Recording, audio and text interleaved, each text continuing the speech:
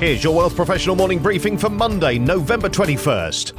Foreign investors have retreated from Canadian securities in their biggest pullback since December 2018.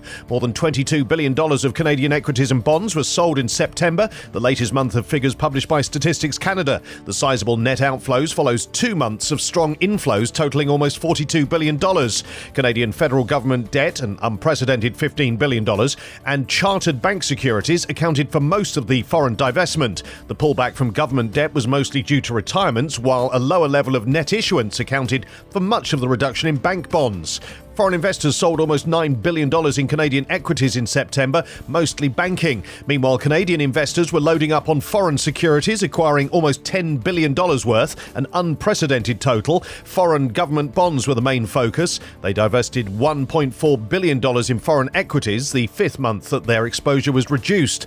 But foreign bonds were in favour, with around $14 billion acquired in September, a new record high. This included their highest level of US government bond purchases in 7 years, at $6 billion, and $7 billion of non-US foreign bonds. The latest stats show that total net outflows neared $32 billion in September, the largest since December 2000, and the third quarter saw international inflows of just above $7 billion, while the year-to-date total was just short of $120 billion.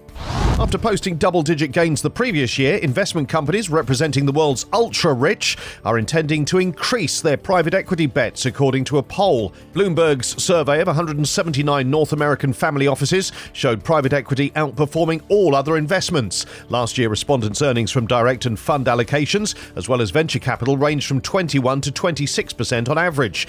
The 179 companies altogether have an estimated $182 billion in AUM. Private equity is a key investment for some of the biggest family offices, such as Peter Thomson's. He's a direct descendant of the media dynasty that founded Thomson Reuters. This year, compared to 22% in 2021, the businesses polled had an average of around 27% of the asset class in their portfolios. And according to the study, 46% of family offices in North America want to boost their buyout fund investments in 2023, while 41% want to increase their direct deals.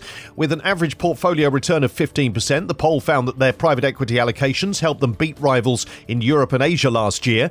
Digital investments, including the metaverse and non-fungible tokens, also emerged as an area of interest among family offices. Almost 1 in 4 people presently have assets tied to the metaverse, with 13% stating they intend to expand their holdings in 2023.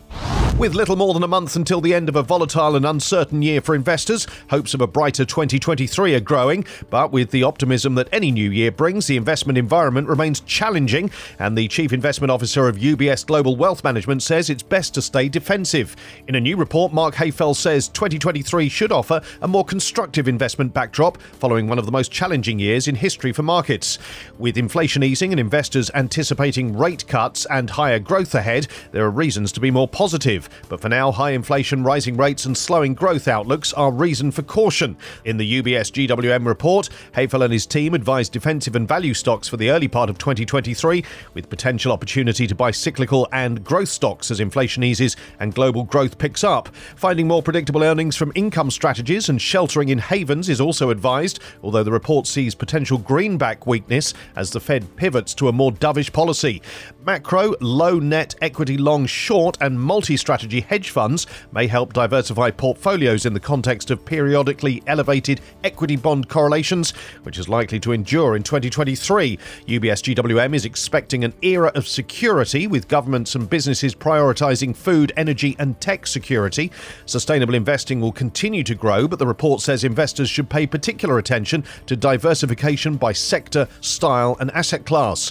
Private markets may also play a more prominent role in investors' portfolio diversification and returns. These stories in full at WealthProfessional.ca and in our newsletters. Plus, the Government of Canada decides to stop issuing real return bonds despite investors' need. Don't wait for the season to do tax loss harvesting, says a veteran investment advisor. And are we nearing the end of ESG's growing pains? For Wealth Professional Canada, I'm Steve Randall.